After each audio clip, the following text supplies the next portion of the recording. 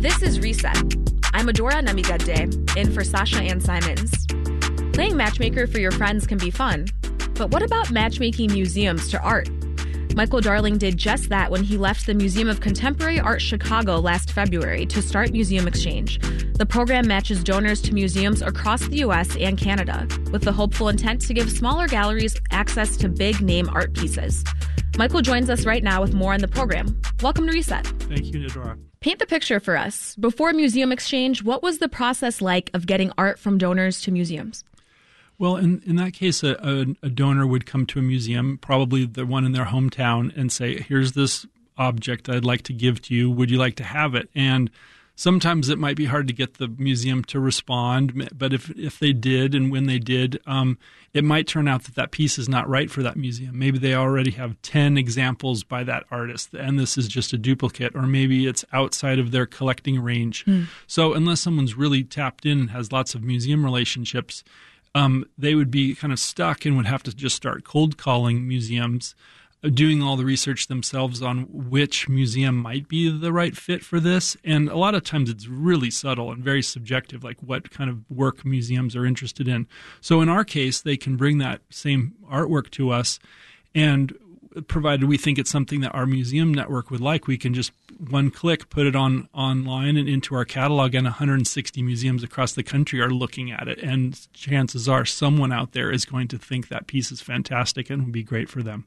So before this platform really existed, a donor had to be willing to put in a lot of legwork to make sure that the piece that they had a sufficient home for it to go to. Exactly, yeah. Okay. How did that idea come to you? There were a couple other guys that came up with the idea and built it out to a certain point and tested it out on me as a curator to see what I would think about this while I was still at the MCA. And I thought it sounded great. And then, as they kind of shared different versions with me and I got more familiar with it, we just started talking, and then the timing worked out that when they were ready to launch, I was ready to join them. So you're saying you've gotten about 160 museums to sign on board. What does the platform do differently from the early way of having donors just come to museums? How are you facilitating that exchange of artwork between museums or from donors to museums? Yeah. One of the things that I think is super exciting is, in Chicago, we're lucky. There's lots of people that are collecting art here. There's a lot of philanthropic kind of traditions in Chicago. So people giving art to museums is normal here. But if you're in a little town somewhere else in the U.S., you might not even have contemporary art collectors in your town. And you might not even have any money to buy art for your collection. So the things that come to you can be quite random. And now all of a sudden, every 3 months, they're looking at a catalog of, in our case now, 100 objects that are available as gifts that they can look at and propose and try to pursue. So I love the idea that this is redistributing art around the country, and museums that are, let's say in the middle of the country in Nebraska or something, are getting access to collectors in L.A., in New York, in Dallas, whatever, and Chicago. And so there's something about that opens up the landscape in a way that just was not possible before. What makes you feel so passionate about these smaller museums in places that are not like big metropolitan areas getting access to this type of artwork? I've always had a soft spot for the underdog, no matter what field it is. And as we know in Chicago, always, the second city, New York and LA kind of take up a lot of the oxygen in the contemporary art dialogue. Chicago does a lot better these days, and because we have so many great artists and good museums here. But those little towns across the country often have beautiful museums with great collections, and the curators are doing great work and doing amazing exhibitions. Sometimes they're serving really interesting populations. A lot of them are on university campuses. And they get no press, no play. And so when art is coming their way and making an impact, it's super exciting for me. I just love to see that happening. This is Reset. I'm Adora Namigadde, in for Sasha Ann Simons.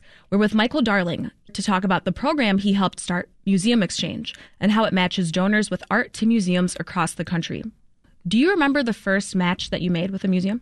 We've just been cranking along so fast that I don't think I can remember what the first museum placement was, because there's just been, there have been hundreds of them so far. Any matches that stick out to you? Well, one in particular, kind of going back to my other point, there's one of the museums that's been super active with us is the Sheldon Museum, which is on the campus of the University of Nebraska in Lincoln. And this is one of those great examples where they got a painting by this great artist named Jonathan Borofsky, who was really a household name and an art star in the 80s. And they got this painting. It's actually on view in an exhibition right now. And the word filtered back to the artist that this had happened, and he had never heard of the Sheldon. So he looked them up and said, "Oh my gosh, they have a beautiful building. Oh my gosh, they have an amazing collection. Oh, this painting looks great in this exhibition." So it's those those discoveries of the smaller museums by the powers that be in the art world that I think is really exciting, and that's something that just all those pieces of the puzzle happened recently, or even our very own Richard Hunt, the great sculptor that lives and works here in Chicago. Mm-hmm. We placed a piece with the Museum of Contemporary Art in San Diego recently, and they just opened a brand new extension of their building, and prime real estate in the middle of their new space is this amazing Richard Hunt sculpture that they just got. So seeing the fruits of all this actually happening and the works going on view is really rewarding. That's so powerful. You were talking earlier about the diversification of art and how you're choosing to focus primarily on connecting with artists of color and like marginalized artists specifically. Can you talk about why that's important to you? I mean, yes. If you look at most American, we just focus on U.S. collections, they are overwhelmingly white and male and mostly dead artists. So this is a problem that American museums have had for a long time.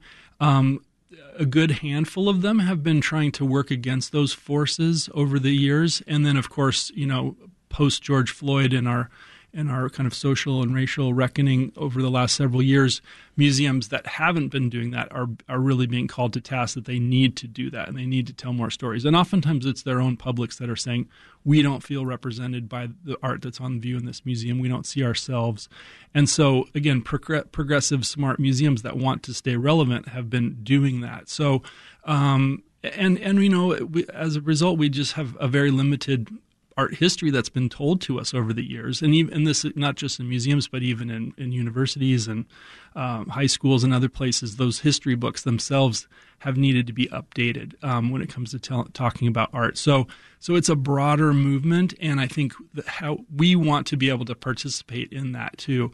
The one place where we're a little bit limited is that we are only facilitating gifts from donors that have bought the art and that have the art, and mm-hmm. so we have to find donors that also have been kind of going against the grain and not just buying white male artists, but that have been paying attention to broader definitions of art. And so so we have a built-in challenge that we have to overcome too when we're trying to kind of push the art into the pipeline, so to speak. Yeah. How do you even start overcoming that challenge?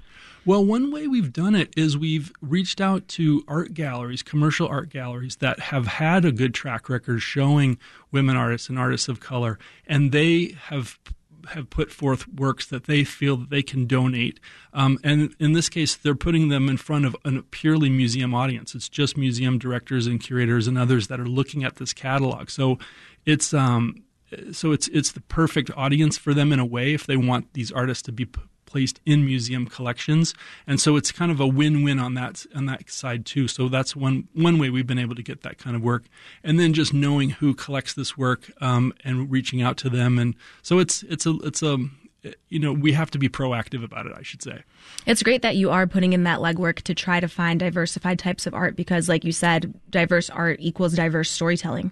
And can you talk about the ways that maybe colonization has impacted our lives today in terms of the art that we are typically exposed to? You were saying a lot of art that we're exposed to in a lot of museums is like by dead white men. Mm-hmm. Yeah, again, it's sort of a self-fulfilling prophecy because if the art history is kind of skewed towards white men, then the art galleries are going to be selling that, and then the collectors are going to be buying that, and then those collectors are going to be giving that to the museums. And so you really have to work to actively make a break to go outside of those narratives and seek out work. And sometimes, collectors have have complained over the years that they don't know artists of color. They don't see artists of color. The galleries that they go to don't show artists of color.